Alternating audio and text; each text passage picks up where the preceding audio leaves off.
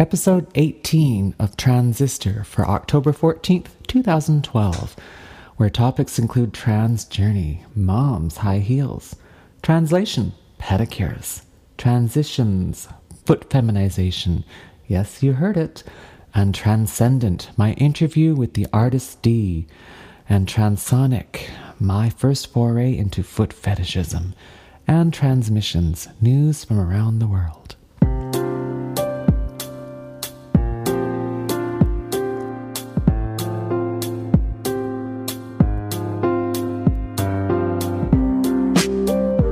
This is Transistor with your host, Velvet Steel. Issues surrounding trans folks. I'm here to talk about them because I know you want to listen, learn, and laugh.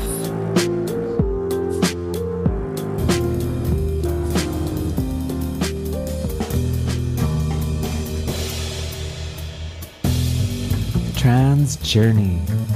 High heels. In particular, my mother's high heels. I know we all looked at them as kids. We saw what our parents were wearing, in particular my mother, what she was wearing. And those shoes were hot, they were high, they were sexy. And they always got my attention. I was like, well, I'm sure many of you maybe have not seen or have seen. In my day, there was a little etching called Kilroy Was Here. And generally what that was a set of fingers and a nose and eyes peeking over the top of a fence. And it was one of the biggest forms of graffiti that was all over the world. Well, anyway, that was me peeking over the top of the desk, around the corner of the door while my mom was getting dressed with those high heels. I watched my mother do it from top to bottom. Yes, I watched her put on her panties and her bra and her stockings and her garters, all those different things, do her hair and makeup. And when she was finally dressed, came the shoes. The shoes. Holy shit. My mother had a closet that was full of high-heeled shoes. And at that time, I didn't understand about the whole idea of having a big, huge closet that was full of shoes. Well, trust me, I do now. And I got a closet that's probably full of over 100 pairs of shoes. And my new place, I had to have a closet built just for my shoes. Yes, I did. Well, that was what my mother's closet was like too. And I would go in there and I would sit amongst her shoes and I would gently fondle and caress those high heels. And I would look at them and I thought, Jesus, Murphy, these are hot, sexy things. I didn't really know it at that time because I was really too young to figure it out.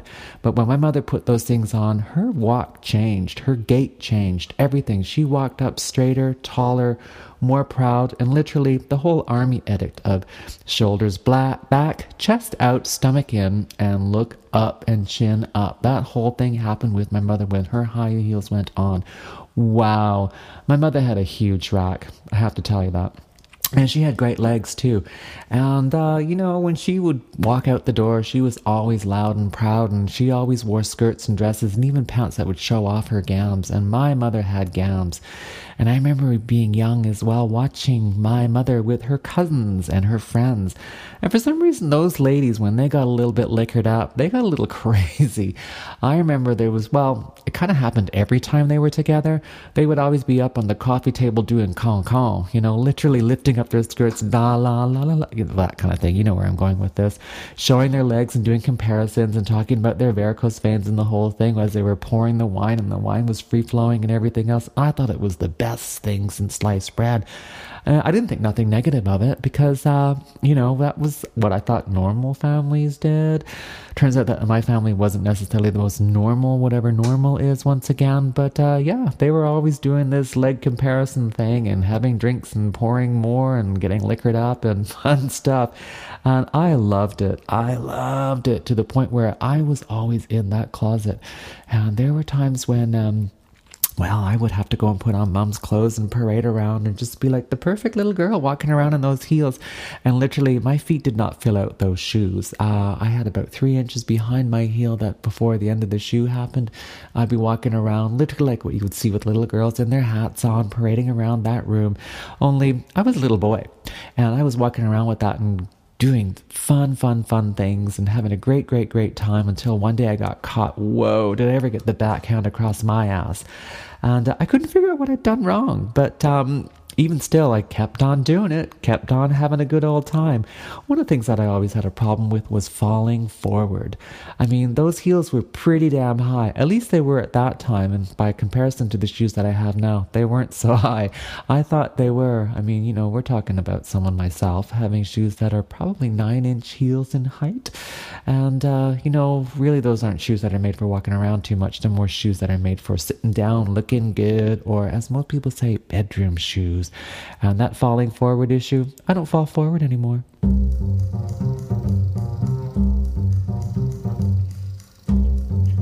Translation. The art of the pass. Pedicures. Well, if we've got everything looking good from top to bottom, and that includes your hair, your makeup, your nails, I still want to touch on the whole idea of pedicures because, well, it kind of fits with what I'm talking about today, doesn't it?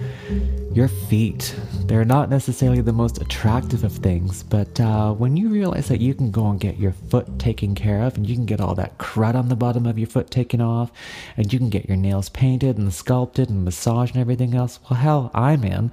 And I had no idea what a pedicure was all about. And being, well, a hairstylist as well, who's in the image and beauty industry, I had never actually gone for a pedicure first for a long time. And my first time was, well, it was like buying my first porno magazine. You know, when you buy your first porn, you stick it in between the magazines and you hope that the counter guy isn't going to see what that magazine's all about. Well, they always do. They always peel off the layers of all the other magazines that are on the top there. And then suddenly there's the porn magazine and they're holding it up high and proud in that store and ringing in the price of that. And it's the same thing going into a nail salon, getting your first pedicure done, or a beauty spa, or wherever you're going. You feel singled out. And for someone who's never had anything done with my feet, well, I can tell you, my first time was exciting. First, you get in there, you're sitting down, and then they start the soak. They want you to soak your feet. And, oh my God, putting my foot in a tub, in a foreign tub, not at home, was so bizarre and so different. And the whole idea of having someone deal with your foot, and another show that I want to talk about down the road that goes on with it, is the whole idea of attention to a foot binding practice that was done in China. Wow. So it goes back quite a ways for giving attention to the feet. And here I am in a store with Asians, mind you, dealing with my feet and having them soak. And, well, first the one foot comes out of that tub, and then it's on top of that pedestal there, and it's up on a pedestal, and it's being looked at, and it's being admired, and it's being attended to. My dirty, big ass, ugly feet that I thought were ugly, but whatever. So here I've got this little Asian woman who's gently massaging, and she's looking at it, and then she starts the whole business of scraping and trimming back my toenails. She's getting in underneath those toenails, and of course what's coming out is making me feel pretty damn embarrassed. It's like, why am I not keeping these clean at home? Ooh. Anyway, she does all that stuff. She gets on to clipping and filing those toenails. She buffs them up nice and beautiful, feels good. And then she starts to scrape off the dead skin on the bottom. Ew. I didn't know that I could have so much. And it was pretty interesting seeing how she was doing it, because what she did at that time, and I've since learned differently that they do different ways of doing it, they put on a blade on this device that actually scrapes off layers of your skin. All I could think about was getting cut. Oh my God, it's like a scalpel, carving its way across the bottom of your foot. But in actual fact, what it's taking off is all those layers of cracked and callous skin and revealing beautiful, smooth, lovely feet. And it feels good. Trust me, it really feels good. And it's not just that they use. They also get out the buffing board, which is actually really coarse like sandpaper, and scrape and scrub and have fun with that. And it feels good. Oh my God, does it ever feel good. And guess what, guys? You can get them too, because you know what? When you're in control of everything that's going on, you're feeling good about your sexuality, who cares? Get your foot done. Have some beautiful woman to touch and attend to your feet. What's wrong with that? Once everything else is done and massaged and all that dead skin is scraped off, there it comes, the massage. the massage of a lifetime. They start from your toes and they work between your toes, and they take their fingers and they work their way underneath your foot towards the back of your foot to your heel. But before they get there, they're going over the ball of your foot, and they're rubbing over there with their thumbs, and they're digging in nice and deep and grabbing your foot with both hands and moving their hands up and down your foot, back and forth. Slowly, as their hands come around the back of your foot over that heel, they come around to those ankles and they start massaging up your leg. Oh, and now you're in La La Land enjoying all this stuff, and then suddenly you snap out of reality and realize, Jesus, I got a lot of leg hair down there. Why didn't I get rid of that? Oh, ew, okay. Note to myself, get rid of that before you come in. And then once that's all done, you get to choose a color. Of course, guys, and you might not want to do that, but that's not to say that a lot of the guys that I know these days are not out there getting toenail color on and walking around loud and proud, just like anybody else. And hey, why not? What's wrong with a bright blue or a shocking red or a hot pink or even a green on your toes? It looks fun and it's cute and I like it.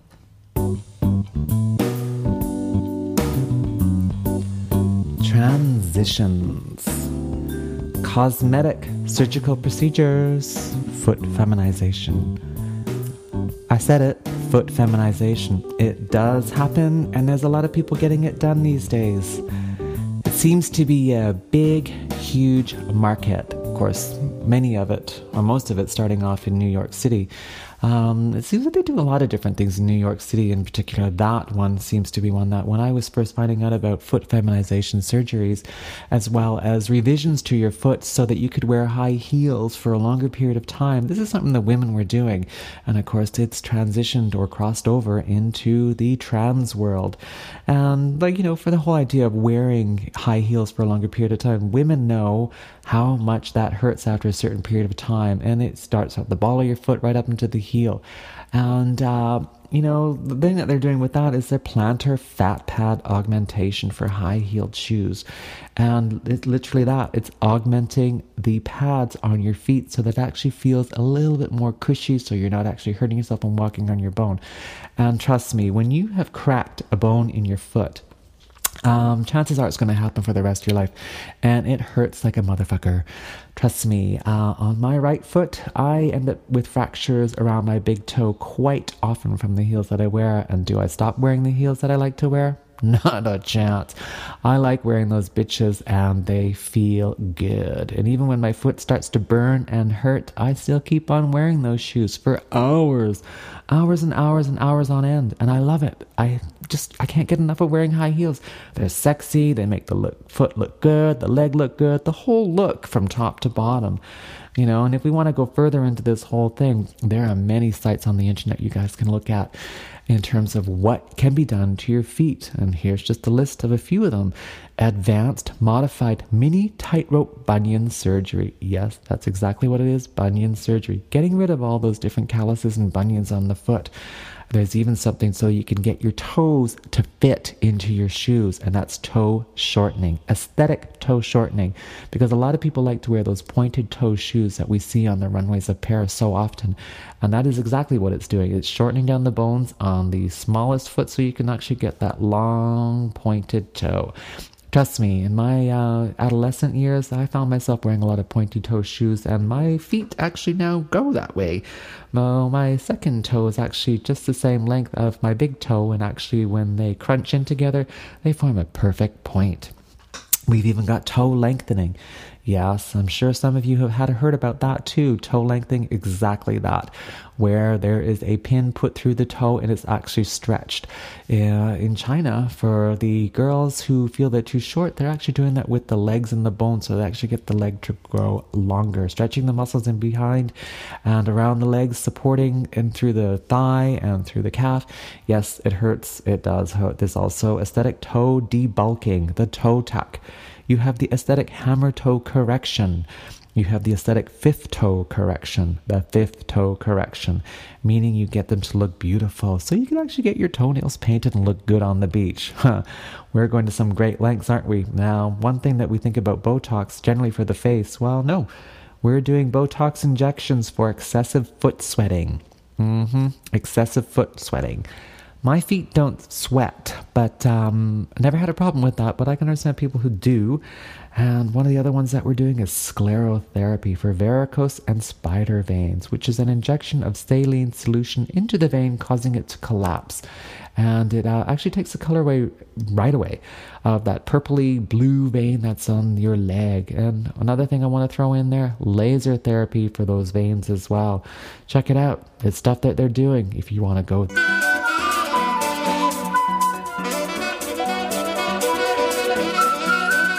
Transcendent. My interview with the artist D. Listen in, it's insightful.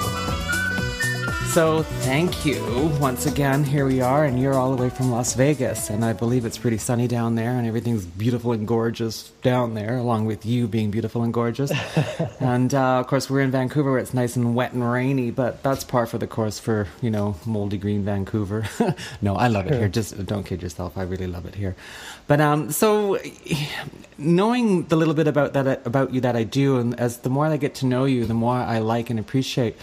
And, you know, I know as an artist that you can present in different ways and do different things and stuff like that. And, you know, the public seems to be a lot more accepting of artists on the whole in regards to how they present themselves to the public and just attitudes in general.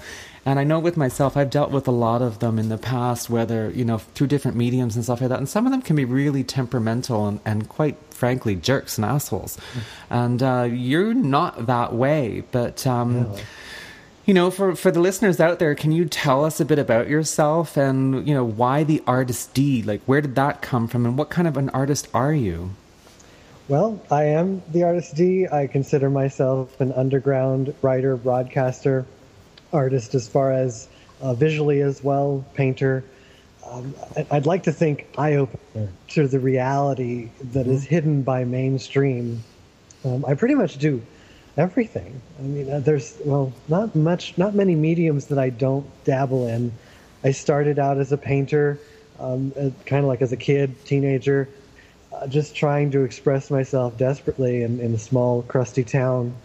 And one thing led to another, that I found my outlet online, and all these accepting people, and online, the internet really grew me to be who I am today.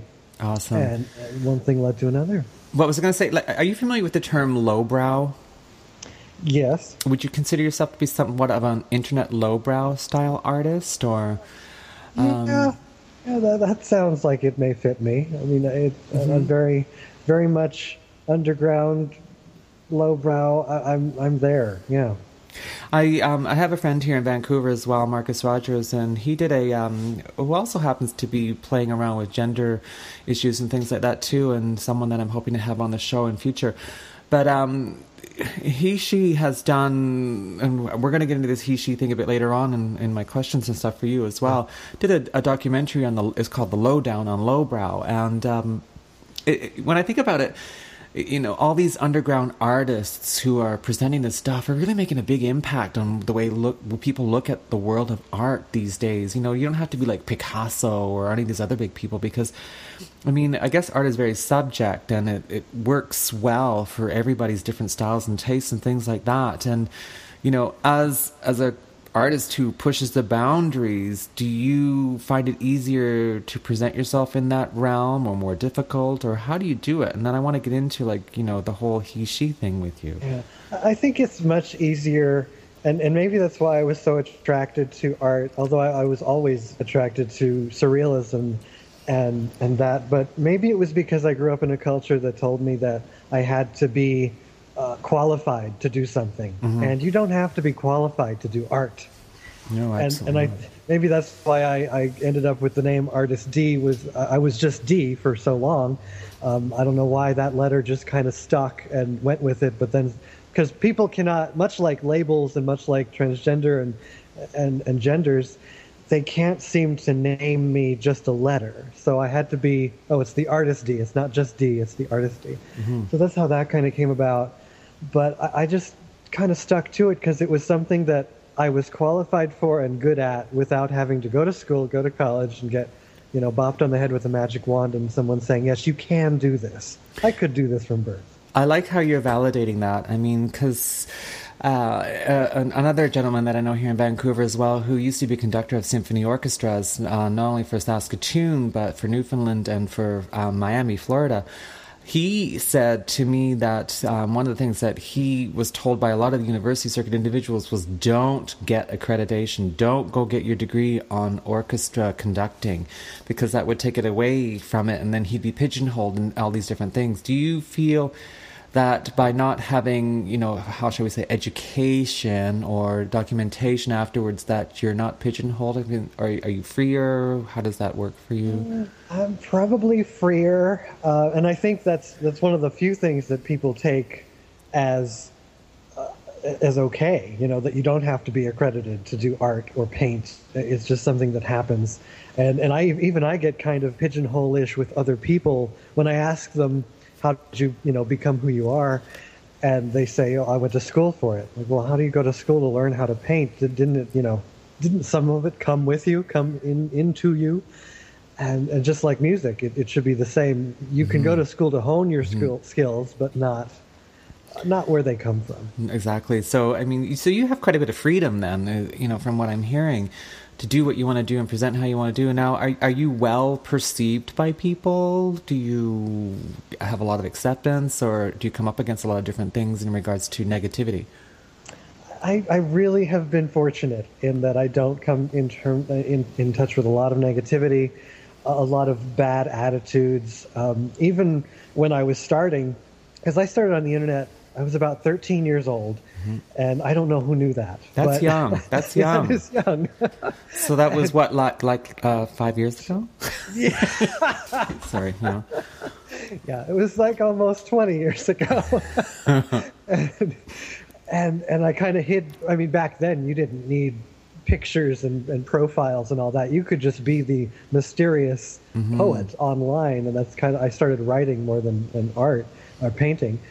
And people just kind of accepted me and went with it. And I saw all of my peers, more of the 20-year-olds who were doing their personal websites and being these cam whore artists and beautiful creatures.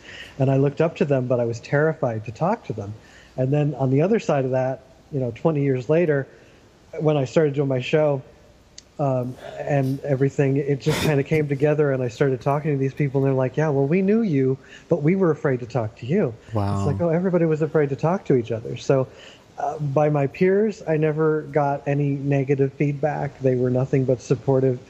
And also the people that I come in contact with, I have very little negative remarks, and even as I grow now in the numbers, I just don't experience that. And when I hear other people's horror stories, I think, wow, I must be lucky, or either oblivious. I could be completely oblivious. Well, I was going to say, yeah, there's a lot of haters out there, especially on the internet too, and I've certainly come across my fair share of them, and they're, quite frankly, assholes, and they'll do anything they can to screw you up or screw you around. And I have been very careful, because at least at first, because I was terrified of getting that, because I was very connected with my persona, and I didn't want to have my feelings hurt. So like YouTube and all that, I turned off all the comments, a lot of things where I could have got into that negative area.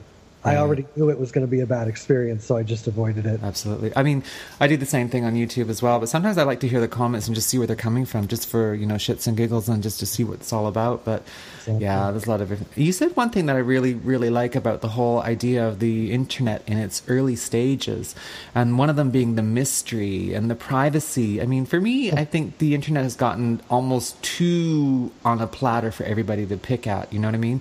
And there's no privacy, there's no more mystery anymore. And in your community, about yourself, I mean, are you very private in your community, in your public life? I mean, you certainly have an aura and a mystery on the internet still, I think, too. So I am very private, and it's because that, and in the community especially, I don't really mind if the internet and the world, who knows the artist D, knows my private life more so than if the private life knows the artist D, just because it's a normal world that I happen to live in, unfortunately, and I go do the day job and schlep like everybody else to make the money, right?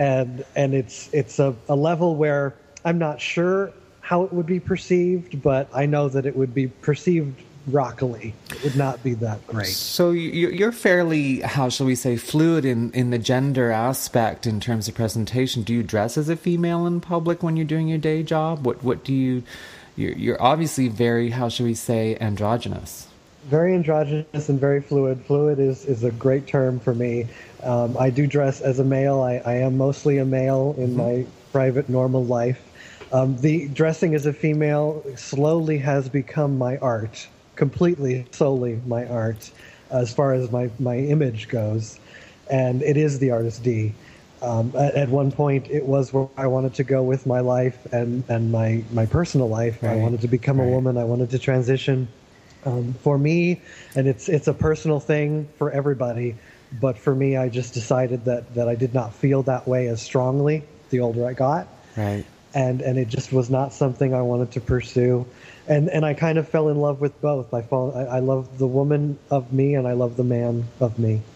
Well, I mean, I don't even consider you to be a cross-dresser. I mean, not at all. I mean, for me, when I talk to a lot of cross-dressers as well, their whole thing is just like it's their other self, right? But they seem to go through a ritual to get to that other self, and then that other self is a very shortened period in terms of presentation out there in the public. I don't get that impression with you. I get that this is you're out there doing your day job, and then when you're home, you are the artist D. That's always still there. That's always in the background. Do you agree? Yes, absolutely. The personality that you get now, I think, is the same personality everyone gets. The only thing that changes are the clothes. Awesome. Because I mean, it's people got to look past the exterior into the mind and see what's going on there. Because if it's the same, I mean, I had people when I was going through my transition saying, "Oh my God, you're going to change, you're going to change, you're going to change," and I asked, "Well, what part do you think is going to change?" And then, "Well, your brain, your thinking." No, my thinking has always been this way. Have you known it to be any different? Do you see it being any different? Well, no. And then where do you get off with this new thing? I mean, that's your own insecurity. Suddenly you're forcing on me. So, I guess going, in terms of people looking at you and stuff like that, I mean, your appearance is very striking. And I'm going to go down this road because, we all want to know. It's like the Inquirer, right? I just picked up the Inquirer. They did like who's had what done, who hasn't, and who should, and it's like, have you had anything done, or are you just blessed with good genes? What's the deal? As much as it makes me feel bad to say, I've been blessed with good genes. I have had nothing done. Biatch. And I say that in a loving manner, and people ask, it's like, and I start bringing the rundown of the dollar figures here. So I shouldn't say I've had a lot done, but I've only had my nose done 5 times. So that was interesting, but that's the only thing on my face here that I've had done. So you're lucky. And nobody believes that. They don't believe that. They think, well, your cheekbones, you're this, it's that. It's like, well, when they hear where I'm from in the world, it's like, oh, well, that would kind of make sense. You being Danish, high cheekbones and structured jaw and blah, blah, blah. It's like, well, yeah, But nobody believes with me either. And I think it's because I started so young as far as presenting myself. And what they're seeing that they think is plastic surgery is just me growing up. Absolutely. And I lost so much weight right around my early 20s.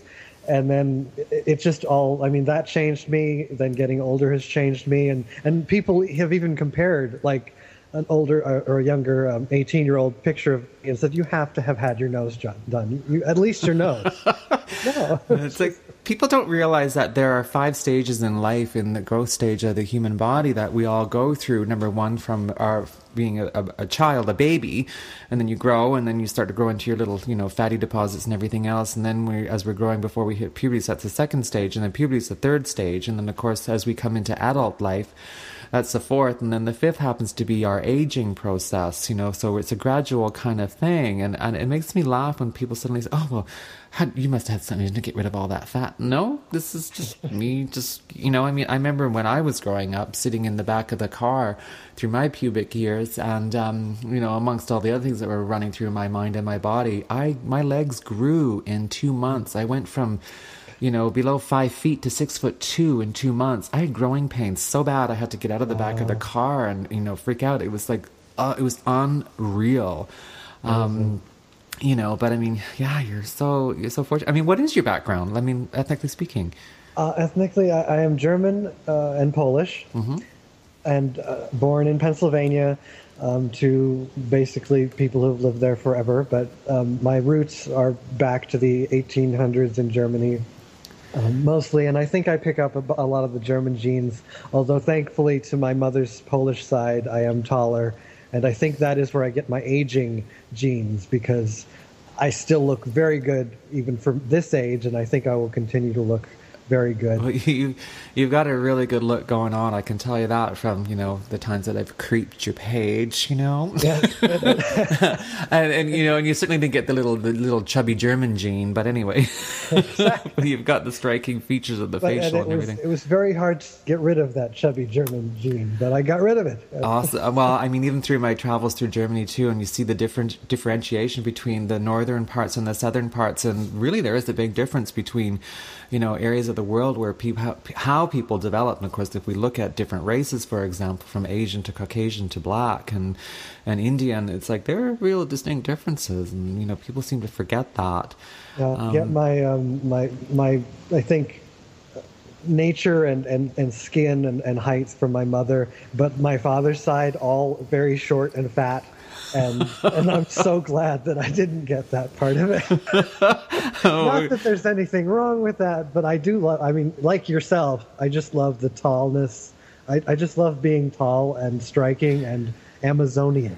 Did you find that difficult to deal with? Because I know for myself, there was a period there where I thought to myself, gee, I wish I had never have gotten this tall. And I remember my grandfather saying to me, tall is good. My grandfather always said that to me.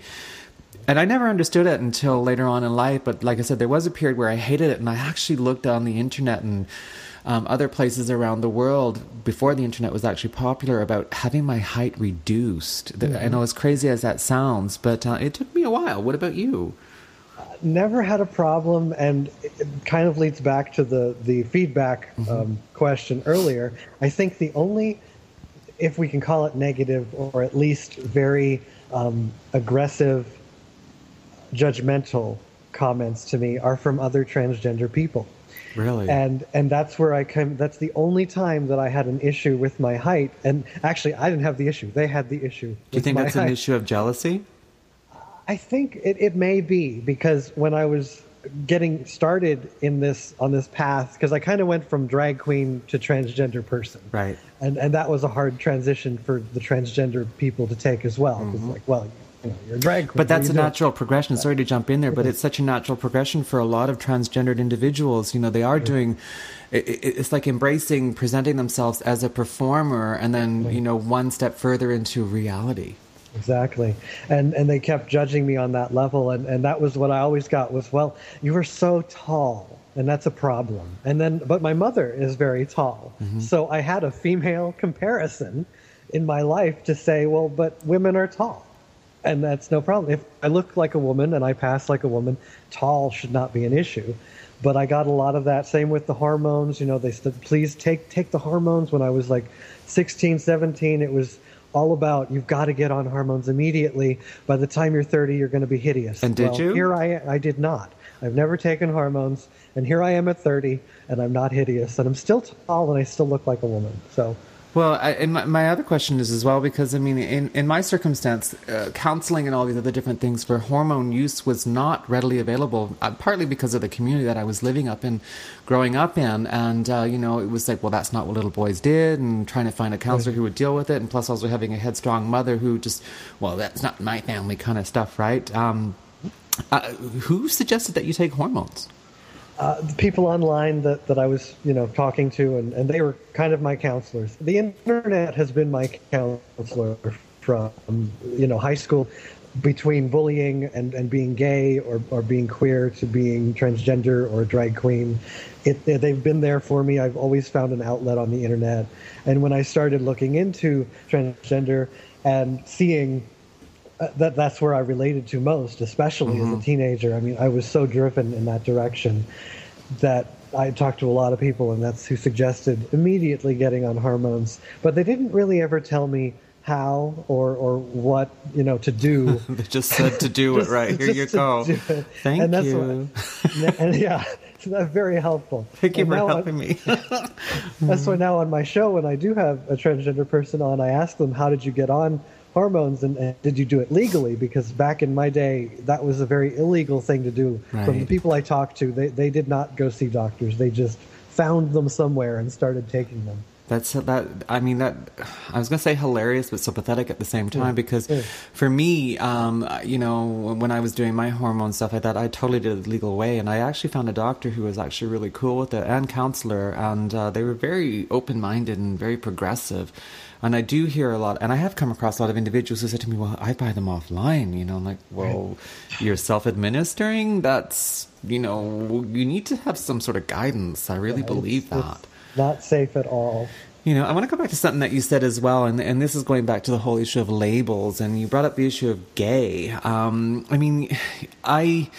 I, for all intents and purposes, I do hate the use of labels, but I understand that we need to use them for, a certain individual or class of people out there that just, work with them and like to use them. And it's not a bad thing in that perspective.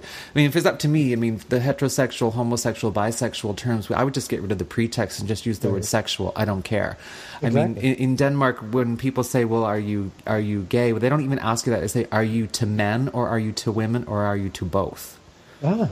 That's what they say, and of course, this is all spoken in Danish, right? There's no thing. Are you a fag? Are you this? Are you that? Right? They don't ever say that, and I've really liked that, and I've tried to bring that over to English. But how do you label yourself if you have to? Can we ask you that one? You can, and I agree with you that I think labels are necessary to get us to know labels with the normal populace. That they need to hear. They need to know what it is first to get over it, I think. Because that's kind of how we did. But for myself, I think I'm pretty much the label is a transgender artist queer punk. Right. Is my current label. And I've had many labels. And I think it helps educate people, to go there and explain it. But at the same time, I'm totally with you there is no labels. It's all so flowing, and from what I'm finding is that there's just so many people are so many things that it hardly matters. They and that's totally why are. Totally. That's why I like the label queer, and I found that people are more using queer these days for their sexuality, and because it kind of fits. It's just here. I remember our previous conversation on your show as well, when we were talking about the word queer as well. I've really embraced it, and I love it because it encompasses, as you said, so many different people under that umbrella term. You can be gay, straight, bi, lesbian, trans, whatever, and everybody's, happy being queer. I consider myself to be queer. And it makes it easier, and it makes it, for me, more fluid. And of course, one of the things that people too ask me, and this is going to sort of segue into my next question with you, is what it is you like. And I said, well, I generally like a full buffet table. I like to sample from all sides. If there's a dish over there that looks interesting, well, you trust assured I'm going to be there sticking my fork in and going, And if I didn't like it, well, it's like, yeah, I tried it, but I'm not going to go back for that one, Exactly. So, That's why we should not have any fear. I think if people didn't have any fear to just try it. Exactly. Just because you're a man and you sleep with another man does not make you gay. No. Did you enjoy it? That's the next question. And if they didn't, then okay, then you just tried it. It doesn't make you gay. You tried it, yeah, exactly. So are people curious about your sex practices? And so if they are, how do you approach that? So curious. And I think it's my own fault, really. At least I think so, because that's where I came from. I am a very sexual being, especially as the artist D. I was always very sexual, especially in the early years. And I was, as you know, and your listeners will soon know, I was a dominatrix for a very little bit of time in Phoenix, Arizona. So I did incorporate, and I think that's where the dominatrix came from. It was like the vomiting of the artist D into the sexual role, because I like vomiting. Yeah, there's just so much sexuality within me at that time.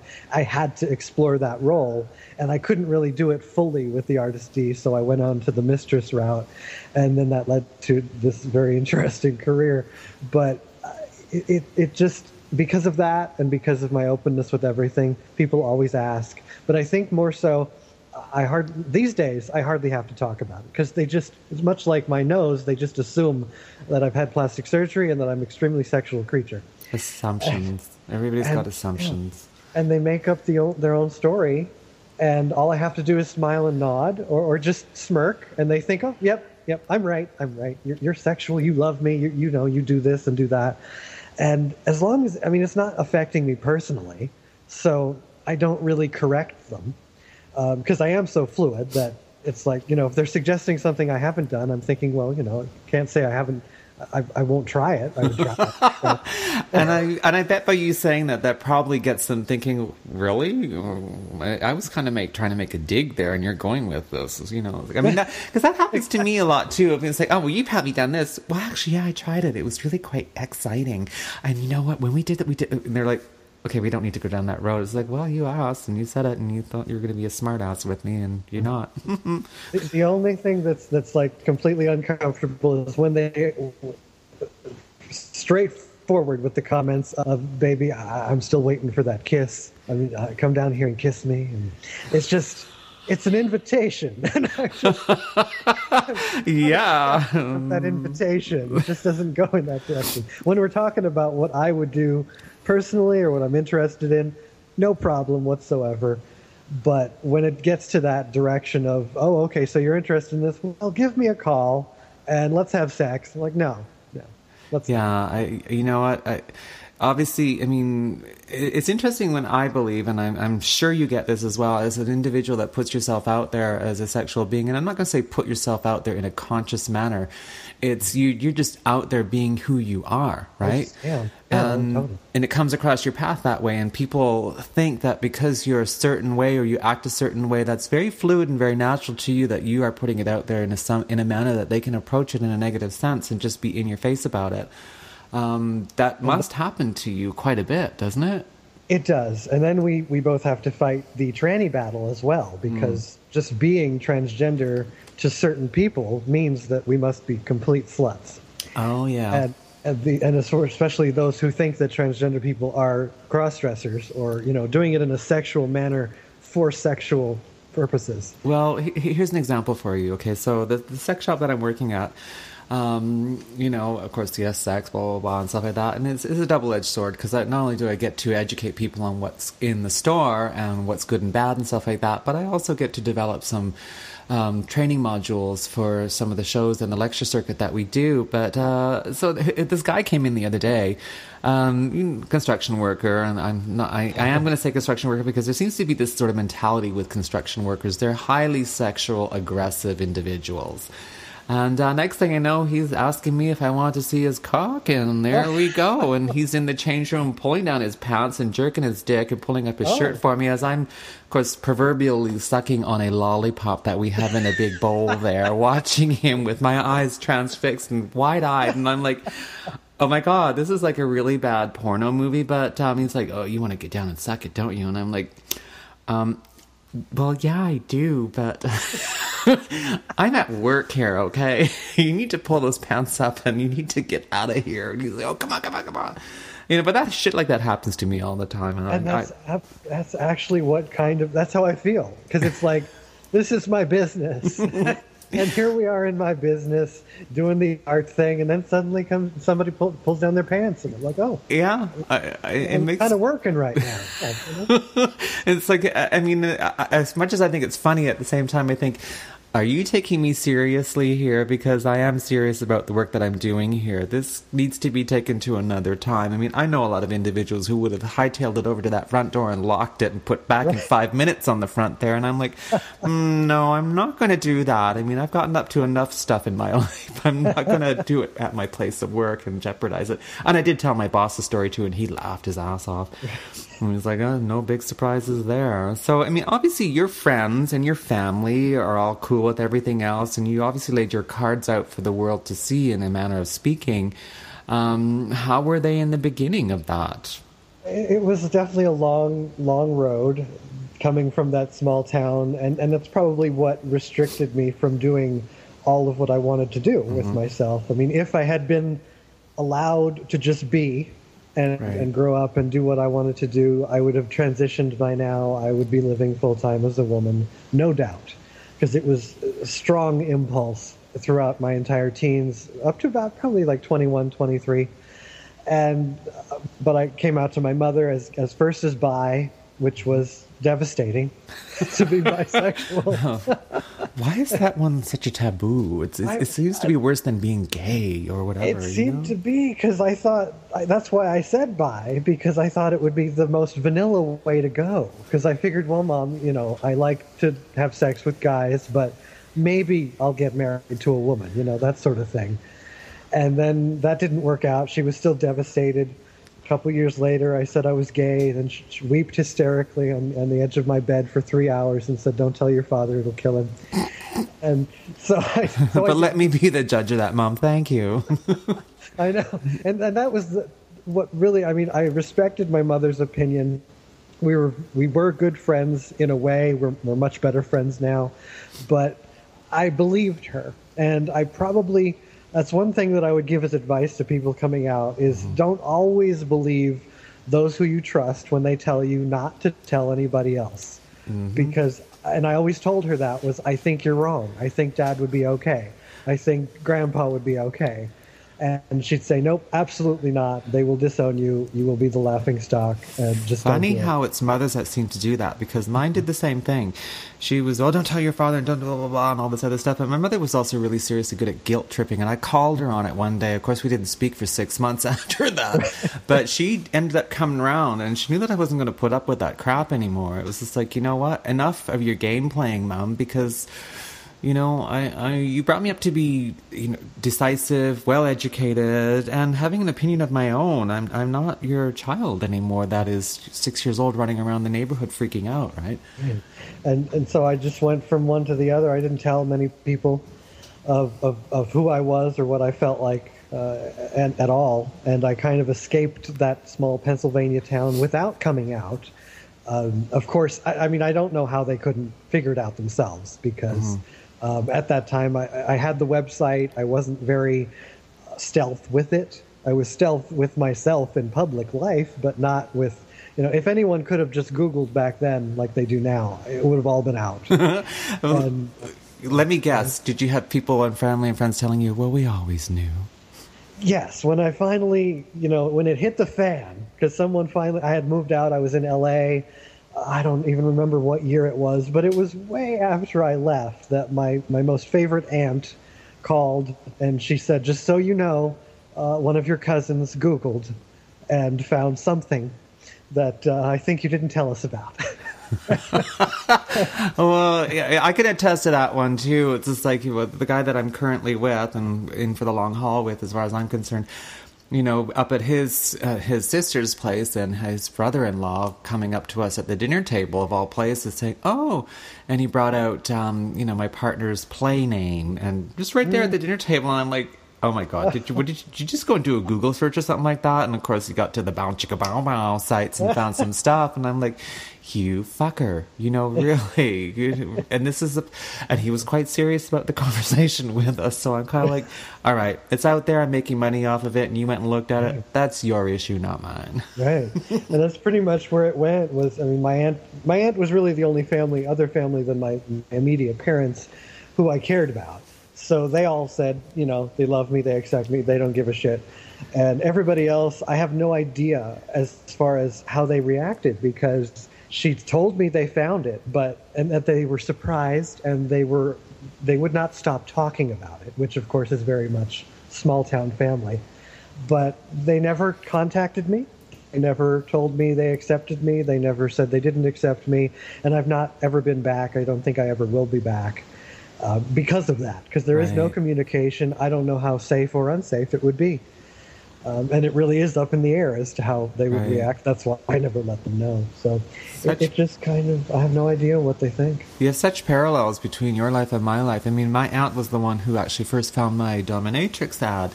And this is going back, probably about 18 years now. And she just by laying out a magazine on the table at my house, she came in with it and just threw it on the table and proceeded to carry on a regular conversation with me. And I'm like, oh shit, and then she opens it up and says, how much do you pay for that ad? Which happened to be a 3/4 page ad, huge picture right in your face. And there I was. And I'm like, okay, before I answer that question, you need to tell me why it is you have this magazine in your possession, first of all, yourself. Yeah. And so then we got talking from there, and she was cool, and the rest of the family seemed to be, well, they were all cool with it. I mean, the rest of my family, they knows exactly what it is that I'm up to and what I do. I don't care anymore. It's just like, I'm not going to hide what my life is all about, only because I was forced to deal with that early on in my whole transition and stuff like that. I honestly and truthfully thought that I was going to be probably living a white picket fence world. And that didn't happen that way, because I was thrust into being sort of an advocate and dealing with trans issues and things like that. And I kind of really embraced it. I was very shy about different things. And so how were you in the beginning of all this? I mean, were you shy? Were you this? And now you seem like you've kind of embraced everything. And what is the future going to hold for you? I was pretty open always, as far as being the artist D to people. I was very open. In personal life, I grew up very shy. I was a stutterer for most of my young life. I couldn't string 2 sentences together or 2 words together. I was terrible. I was terrified of people and of crowds. Holy! And here I am.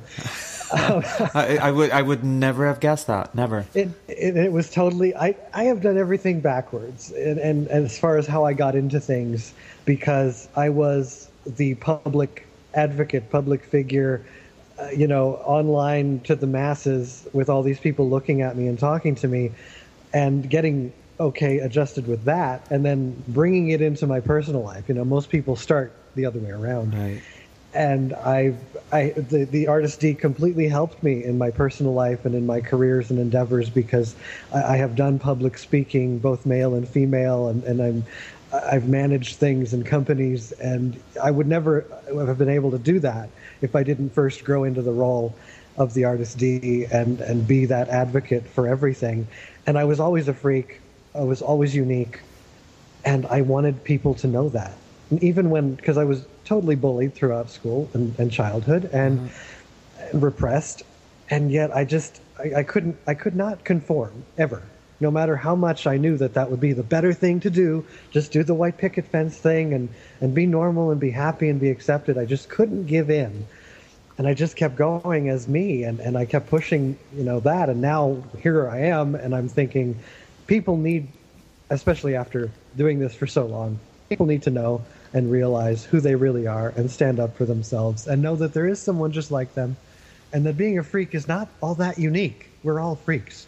Yeah. You just have to know it. Yeah. Well, it's interesting you use the term the freak, because that was my nickname in high school. And I became... I grew to accept that and own it. And as you said, to become unique in that aspect of it. And I really did own it. It's like, yeah, you're calling me freak, so what? I get it. I understand that. And it's like the same when someone says to me, you pervert. So, I know I'm a pervert, and I'm going to own that one too. It's the only part of my horoscope, I'm a Leo, that I believe. I am so self-absorbed, and I love myself so much, and I've always loved myself from birth, no matter what people told me, that I couldn't be convinced that what I loved was wrong. I had to be me. Awesome. And relationships, past and present, they're good for you, easy to deal with, or have they been challenging? They're extremely challenging because of the Artist D. Right. And I found with both, I'm in my second marriage now, husband number 2. Ooh. And it went well. But we're morphing into different things as we go along, which is great. I mean, to stay in a relationship, you need to change together. I think we all do, yeah. And that's what makes it work. And that's what makes it not work, is one person stays the same, the other person changes, always.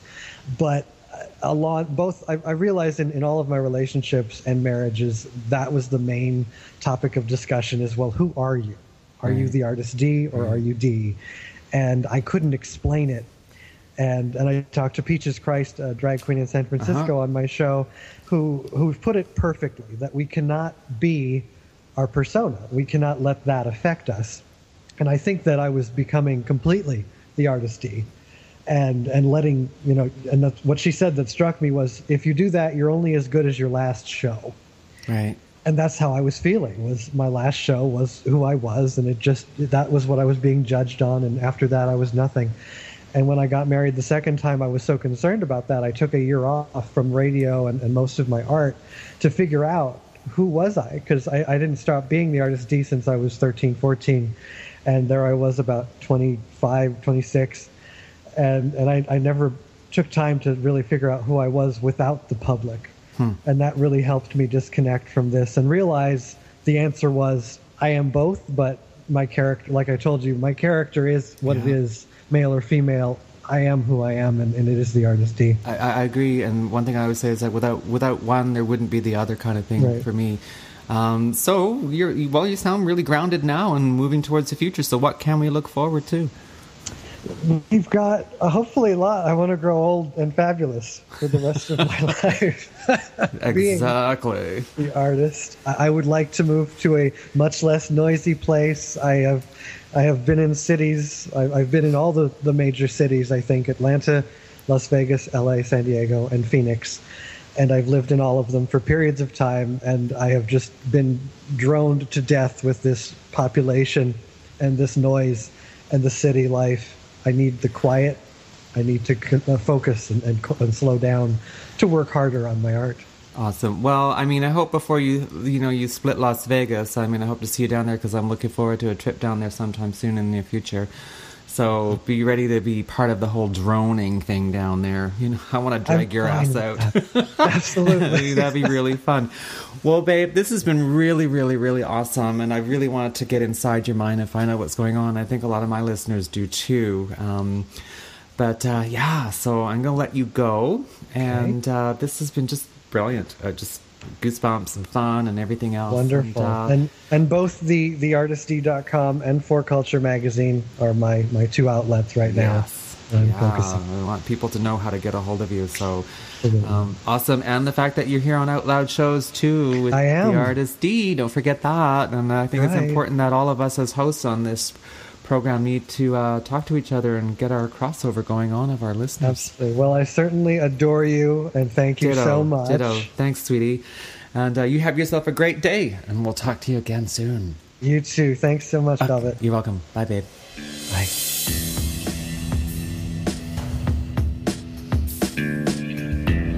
Transonic. My world of professional domination and private. Because that's what I'm about. So, when I started off doing different things, there was no books out there, and there were no mentors that were around at the time for me to understand different things. And some of the things that I got into just seemed to happen organically. And one of them happened to be foot fetishism. Well, I wasn't exactly clear on the idea of what that was all about, nor was I actually sure about having someone attend to my feet in the manner that they did. But I can tell you, once they did, I got into it pretty damn fast. And how that happened for me the first time around, well, I was at a fetish night and standing up against the bar, ordering my next cocktail. And my feet were starting to burn by this time. But you know what? I guess that's one of my own little fetishes, as well as having my feet burn in high heels, because it gives a whole crazy new sensation. The hotness running through my feet, the tingles, the sensations moving up my legs and letting them burn, baby, burn, and keeping them crammed into those shoes, because by now they're starting to swell and they're starting to press up against those shoes, giving me some serious toe cleavage. Yes, the toe cleavage that happens right where the crack of your big toe meets your next toe, and it shows and it goes right into that shoe, much like what happened when you're looking at someone with really nice, juicy boobs. Most guys know what that's all about, and so do most women. Anyway, as I'm standing there at the bar with my feet underneath and I'm starting to rub my toe cleavage with the heel of my other foot, I feel this hand gently start caressing my leg from the knee downward. And as I look down, I see this eager young gentleman looking up at me asking, "Mistress, may I?" Well, I wasn't quite exactly sure what that was all about, so I said yes. and watched. And I said, if there's anything that I'm going to get you to stop doing, I'll tell you and I'll let you know. Understood, mistress. As his hand slowly slid down my thigh. Actually, I lied. He was up a little higher on my leg than just at the knee, but I didn't mind. So he went down, down, down, past my knee, over my calf, and as he was doing so, he was digging his thumbs in there really nice and deep, massaging those muscles on my sore, tired calves. He slowly went further down, over my ankles, and as he was over my ankles, I saw his hands gently caress those shoes, my patent leather, 5-inch slingback stilettos, and a super pointed toe. His hands moved artfully over those shoes, back and forth, up underneath the arch of my foot, underneath that shoe, caressing them, and then my foot was brought close to his mouth. He opened his mouth over the point of my shoe. He put that shoe into his mouth, and he made sure his lips were wet and moist, and he made sure that I got a nice, serious toe job with those shoes in his mouth, deep into his mouth. Wow, that was a sensation that just went up the back of my leg, up my back, over my head, and I had never felt that before, and I loved it. I knew I was getting into something that I was just going to be enjoying more and more and more as time went on. He slowly took my shoe out of his mouth, and as he took out his tongue out of his mouth, he licked the bottom of the soles of my shoes. All over, back and forth to the toe of my shoe, back up into the arch, up towards the heel, and down the heel, to the point where he was now, with the point of my heel at his mouth. He closed his mouth, he pursed those lips, and he gently put that heel into his mouth, and he wrapped his lips ever so tightly around that heel and made it so moist and wet. It was the best heel job I had seen ever, and I knew this was going to be the start of something really good with this individual, because I was going to open up that door for him to give me further heel jobs.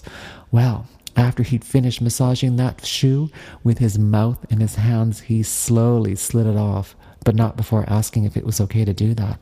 And as he did that, he pulled that shoe off so slowly, and as his hands caressed my now weary, tired, really swollen feet, he was digging in good and deep with those fingers, in particular his thumbs, underneath the ball of my feet, underneath the heel, underneath the ball, the arch, the ankles, the toes, in between my toes. He was forcing my stockings apart so he could get his fingers between my toes and massage every ounce of it. Well, next up was his mouth. Yes, his mouth. He put my toes into that mouth of his, and boy, did he make them wet. That tongue of his was moving feverishly across my toes which were now considered to be grapes that he was moving around in his mouth effortlessly. Oh, I'm getting so worked up I can't even speak. And that's exactly what I was all about, standing at the bar there with my drink that I lightly spilled across the bar, because wow, that was a whole new sensation as he took his tongue and he ran it up the bottom of my foot, through my arch, over the heel, over my ankles and around, and continued to massage. And when he was done with that, he slowly and gently put that shoe back onto my foot and got on the business of the other foot.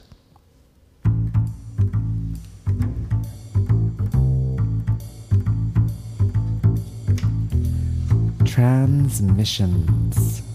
News from around the world. Some good, some not so good. And if you want to listen in. There's some crazy shit coming up. So, in the recent past, there's been a lot of stuff going on. There's been a lot of murders happening, and I don't know why, and I don't know what the hell's going on, but listen in. So, second transgender woman in Chicago within the last 4 months.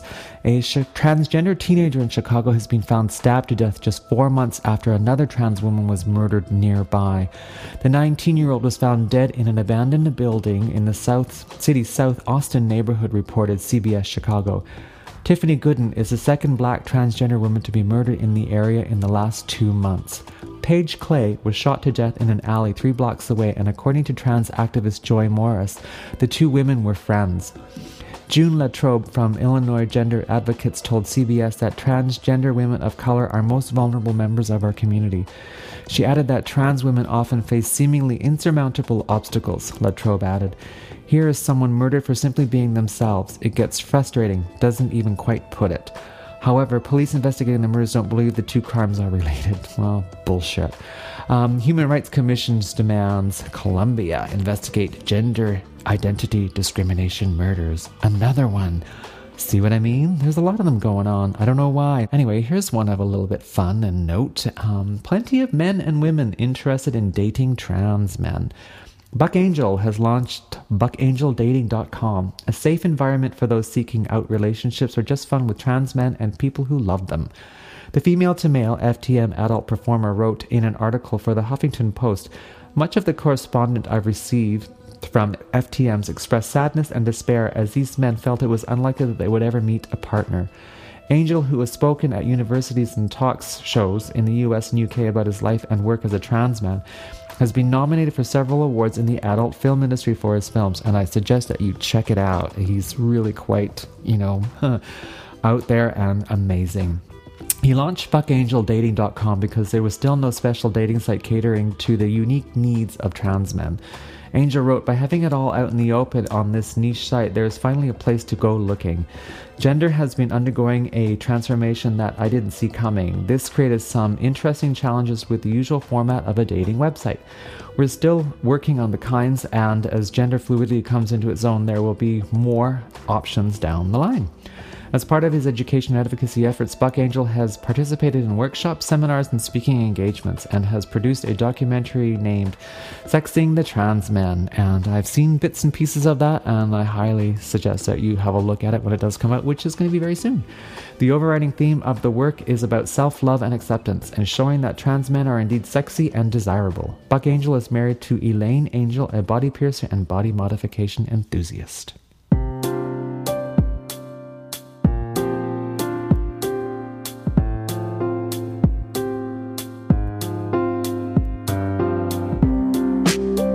You've been listening to Transistor with your host, Velvet Steel.